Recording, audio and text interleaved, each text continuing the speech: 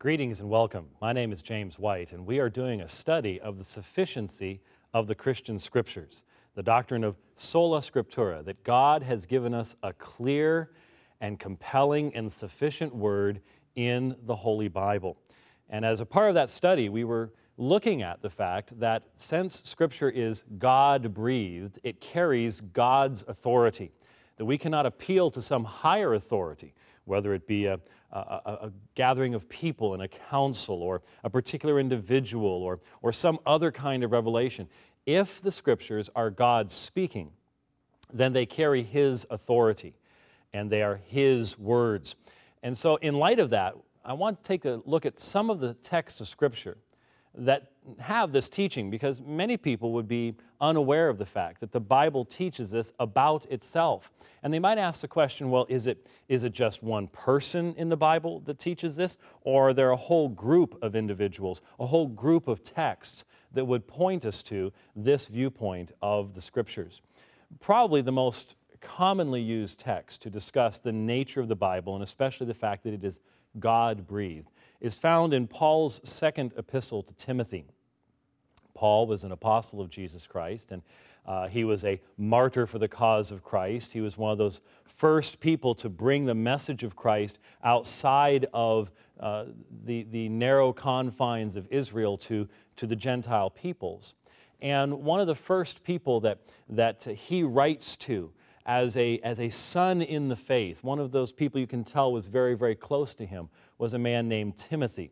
We believe that Timothy was at this time an elder of the church at Ephesus, a very important city, a very major city. And we can tell from these epistles, these letters that Paul wrote to Timothy, that there was a very close bond between them. 2 Timothy is the second of the two letters that we have that Paul wrote to Timothy, and in it, he makes Timothy aware of the fact that he knows that his life is not going to last much longer upon this earth.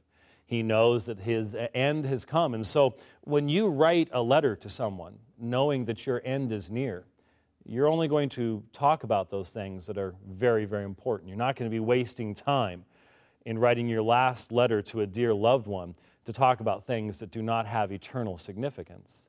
And so when Paul writes to Timothy, he speaks of what Timothy is going to need to have to continue on, because up to this point, when Timothy would have a difficulty in ministry, when he would be addressing a hard problem within the church, he would be able to appeal to Paul, an apostle, to get that kind of guidance that would come, well, directly from God. But now Paul is going to be leaving, and Timothy is not going to have access to this apostle. What is he going to do now? And so in 2 Timothy chapter 3, the apostle talks about the fact that difficult times are going to come. He tells Timothy, there are going to be men who are going to arise out of the church itself. They're going to look like us, they're going to dress like us, they're going to speak like us, and yet they're going to be speaking perverse things. They're going to draw away disciples after themselves. Timothy, they're going to be deceivers, and they're going to deceive other people. Difficult times will come. In fact, anyone who wants to live godly in Christ Jesus is going to be persecuted. Well, these are not happy words. These are not maybe the things that Timothy wanted to hear, but Paul knew this was going to happen. In fact, this isn't the only place where he addressed this. When he met with the elders from the church at Ephesus on his way to Jerusalem, he told them the very same things. He says, I'm never going to see your face again, and you need to be aware that difficult times are going to come. And now he says the exact same thing to Timothy.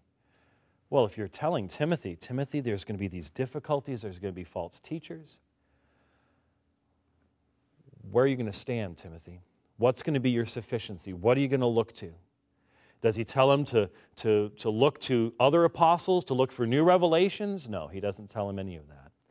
Instead, in 2 Timothy chapter 3, we read these words. After he talks about evil men and impostors, false brethren will proceed from bad to worse, deceiving and being deceived, then Paul says to Timothy, you, however, continue in the things you have learned and become convinced of, knowing from whom you have learned them, and that from childhood you have known the sacred writings, which are able to give you the wisdom that leads to salvation through faith, which is in Christ Jesus. And then he says this, all Scripture is God-breathed. In the original Greek language, it is the Greek word theopneustos.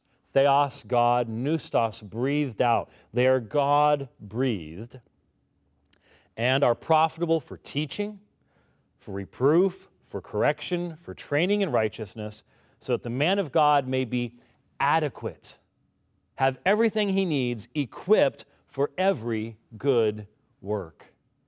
And so here at this point in time, when Timothy needs to know how he is going to stand firm in the ministry, how he's going to handle all the challenges that are coming toward him, what does Paul do? He directs him toward the Word of God. He directs him toward that which is God-breathed. And if that was the case with an apostle, how much more so for us today? That is the source that we must turn to. And I want to direct your attention, and I want to emphasize what it is that the apostle says here to Timothy. Why is it that Paul can say to Timothy, look to that which is God-breathed? What does it mean to be God-breathed? The term that has traditionally been used to translate this, at least in English Bibles, is the word inspiration. But there's a little bit of a problem with that word, because to inspire means to breathe into something. We might say, for example, that a particular play, a particular work of poetry is inspiring, or a particular actor gave an inspired performance. And that means there was something special about it. It wasn't just normal, there was something breathed into it. But the term that is used in the original language, which is what we should be most concerned about, is not talking about breathing into something. It's talking about breathing out. That is, it is God-breathed. It is very much as if you were to put your hand in front of your mouth as you're speaking. As you're speaking, you feel the breath. That is the only way we can form the sounds, is to breathe out. And it is that level of intimacy, that level of personal nature of God speaking that Paul speaks about here, and says that Scripture is actually God speaking. Now, someone might say, well, that's a very high view, but given that he's writing to Timothy, and the New Testament itself does not even exist at this point, there are going to be books that are written after Paul has written to Timothy, and so this could only be about the Old Testament. Well, certainly, the only collected work of Scripture that Timothy had at this point was what we call the Old Testament, and he would have had it in a Greek translation, which we call the Greek Septuagint. But the point is that which is God-breathed, that which comes from God, is going to be the sufficient source to allow Timothy to do the things that he needs to do as the man of God. And we know that the apostles recognized that inscripturation was happening. Revelation was taking place. God was revealing the finality of truth in Jesus Christ in the inspired Scriptures. Peter, for example, recognizes that Paul's writings are Scripture and refers to them in that way. And so notice what is said. All Scripture, not just parts of Scripture, not just certain elements of Scripture, but all Scripture is God-breathed. That's what makes it Scripture. That's what separates it from any human writing, is that God has chosen to reveal Himself. And it is that self-revelation in human language that becomes the Christian Bible. And because of that, if He wants to teach, that is to teach doctrine, that's the very word from which we get doctrine. If He wants to tell the people of God, this is who God is, this is how He's revealed Himself, this is how we are to live, this is how we have eternal life in His name, where do you go? Does Timothy have to look to someone else? Does he have to look to some body of leaders who will keep coming up with new revelations? No. Look to that which is God-breathed. For your doctrine, for your teaching, in your ministry, in your if you need to reprove and correct, which sadly so often does happen within the context of the church, if you have to reprove and correct false teachers, or maybe even those who fall into error in their own teaching or their own lives, where do you go, Timothy? You go to that which is God-breathed. And so the promise of the apostle to Timothy in this last of his letters is that if you are the man of God and you desire to do good works, you desire to do those things that are pleasing to God, you desire to do those things because your own nature has been changed that bring joy to your heart, where do you go to know what these things are? According to verse 17 of chapter 3, the Scriptures thoroughly equip. They provide you everything you need to do every good work. And if there's anything you think you need to do that the Word of God does not equip you for, you're contradicting Paul's teaching in this text. Man of God, you go to that which is God-breathed. It is sufficient to equip you. Even in the face of false teachers, even in the face of people who once were in the church, but now they've gone out of the church and they've drawn people after them, yes, even in those difficult situations, the Word of God is sufficient for you. The Spirit of God, who always works in perfect harmony with the Word of God, will always drive the man of God to the Word of God. That is what we see in this text. Now, someone might immediately say, well, that's fine and dandy, but that's just Paul's opinion. Now, of course, I believe that all Scripture is consistent with itself, but I certainly understand that there are many people who would say, well, you need to give more than just one text, and certainly we can do so. Where else might we go to get insight into this particular belief? Well, there was another man, and his name was Peter, and we know Peter as an apostle of the Lord Jesus Christ. And he wrote a couple shorter epistles. He was not the kind of writing apostle that Paul was, but he wrote a couple of shorter epistles. And in 2 Peter chapter 1, he gives us an incredible example and an analogy as to how revelation takes place in Scripture. He's talking about the fact that he was an eyewitness to that tremendous event called the Transfiguration. You remember in Matthew chapter 17 when the Lord Jesus goes up upon the mountain and his glory has been hidden, but there upon the mountain as the glory of the Father appears, and even some of the Old Testament prophets appear, Moses, we see the glory of Jesus shining through. And Peter is there, and he sees these things. He hears the very voice of the Father speaking to the Son, and he sees what's going on here upon the mountain. What a tremendous experience was his. And many of us would say, oh, if I could just have an experience like that, a great spiritual experience, then I would be a strong believer, and I would never be shaken. And here was Peter. He had one of those experiences. And yet, what does he say in 2 Peter chapter 1? He says, we have a more sure word than even my personal experience found in the Scriptures. And why is this a more sure word? Why should we pay attention to the Scriptures as to, in his own words, a lamp shining in a dark place? Because he says these words, and I'll read these two different translations so that you see what the original language is communicating. He says, above all, you must understand that no prophecy of Scripture came about by the prophet's own interpretation. For prophecy never had its origin in the will of man, but men spoke from God as they were carried along by the Holy Spirit. Another rendering of that text is, knowing this, first of all, no prophecy of Scripture comes from someone's own interpretation.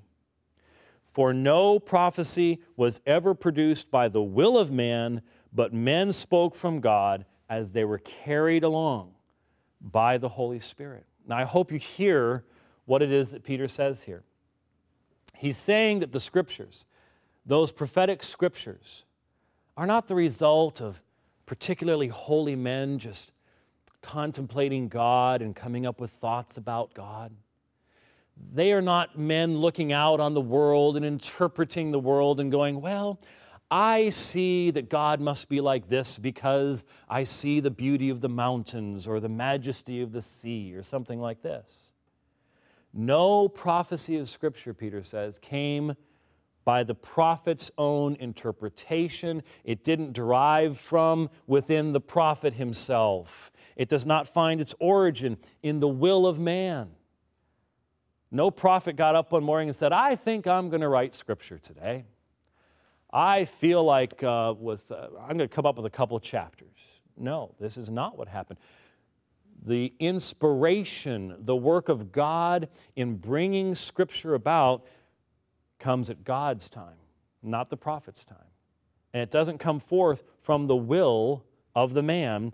But notice this beautiful word picture that is given to us here in the original language. It says, men spoke from God as they were carried along by the Holy Spirit. We need to see every word. Men spoke. The Scriptures were written in human language.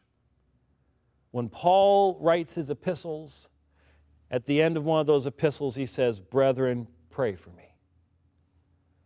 The psalmist can cry out in despair, where is God? I have suffered for so long. Or he can also cry out in joy at the redemption that he's experienced in God. These are human words, and God used human events to bring about the context and situation in which men are going to speak forth His word. God is sovereign over those things. But you'll also notice, men spoke from God. Men are speaking, but what they're speaking has come from God. You mean Paul saying, pray for me, came from God? Yes. The sovereign creator of all things so arranges His sovereign control over the world that what these men speak, even in their difficulties, even in their trials, even in their heartaches, comes forth from Him and is exactly what He desires. And as these men speak from God, they're being carried along, literally carried along by the Holy Spirit. You may have had the experience as a young person as I did. I lived in a different part of my country when I was younger. I now live in a desert, so I don't get to see running water very often anymore. But in those days, I lived where we would have streams in the forests. And one of the things I would enjoy doing, and many young people have done this, in fact, probably older people too, if we admit it, you'd take a stick and you'd throw it into the stream, then you'd follow it as it would follow the currents and eddies down along the stream. Or if you had better construction skills than I had, you might build a little boat and place it in the stream, and as it would take it down maybe toward a lake or a river. Now, where did that stick, where did that boat go? It was being carried along by the current, carried along by the stream. Sometimes it would go into a little side channel and maybe spin around a little bit and then come back out again. But it wasn't the boat determining that. It was being carried along. And that's the image that Peter uses here. You see, these men, as they are speaking from God, they don't determine the directions they're going. There were many times when the prophets in the Old Testament had to say some very difficult things that they themselves would never want to say. Words of judgment and condemnation. And yet, what they speak as they are carried along by the Holy Spirit of God. This is important for so many reasons. It is important to recognize, for example, that the Spirit of God would not carry these men along into error. The Spirit of God is not going to carry them along to where they make mistakes, to where they become imbalanced. But also, as we put Peter and Paul together in what they have taught here, you also need to see something else. They're both saying the same thing. In both instances, this is God speaking. But notice that Paul said, all Scripture is God-breathed. He does not say that the men who write Scripture are God-breathed. Paul was addressing the final result, the written word. It is the result of all of that process of God being sovereign over the events in time, and the fact that He's created Paul to be Paul, and He created John to be John, and Isaiah to be Isaiah, and so they're going to use certain words, and they have certain temperaments. God has brought all of that together so that when they write, what they write is God-breathed, not the individual. We sometimes use the term inspired that way. We say, Paul was inspired to say this, or Peter was inspired to say that. I understand that. But that's not precise language, and sometimes it can lead to some confusion, some misunderstanding. What the text is saying is that it is what is written that is spoken from God. It is the result of that process that is God-breathed. So both of these writers, both apostles, very different temperaments, very different backgrounds, one a Galilean fisherman, one trained at the feet of Gamaliel in the highest levels of learning amongst the Jewish people, they both have the same view of Scripture being God speaking. For Paul, theopneustos, God-breathed, the very breath of God as he speaks. For Peter, men spoke from God, human language, but men spoke from God as they were carried along by the Holy Spirit. And that's why Peter can say, the Scriptures provide you with a more solid foundation than all the personal stories that I could tell you, no matter how wonderful they were. I mean, think of the stories that Peter could tell. The stories that he could tell are tremendous, but you see, Peter's gone. And we have a sure word found in the Scriptures. Well, someone might say, all right, so you've got Peter, you've got Paul, so the apostles came up with this. What about Jesus? What about Jesus? What did Jesus believe about the nature of Scripture? Well, that's an extremely important question. And that's what we're going to turn to in our next study is, did these apostles come up with these ideas on their own? Were they sort of renegades in essence? What was Jesus' view of Scripture? There are many people today who say, oh, I believe in Jesus, I honor Jesus. All right.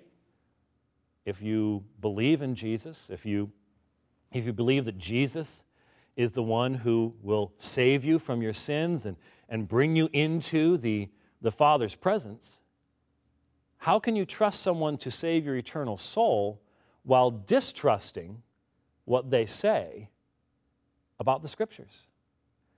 Shouldn't we desire to have the very same view of the Bible that Jesus did? If He was who He claimed to be, if He truly was the Son of God, if he truly was, as Paul described Him, the creator of all things, then shouldn't His view of Scripture be our view of Scripture? Shouldn't it be natural for the Christian to have as high a view of the inspiration, consistency, and authority of the text of Scripture as Jesus? Well, how did Jesus express His view of Scripture? What did He believe about the Bible?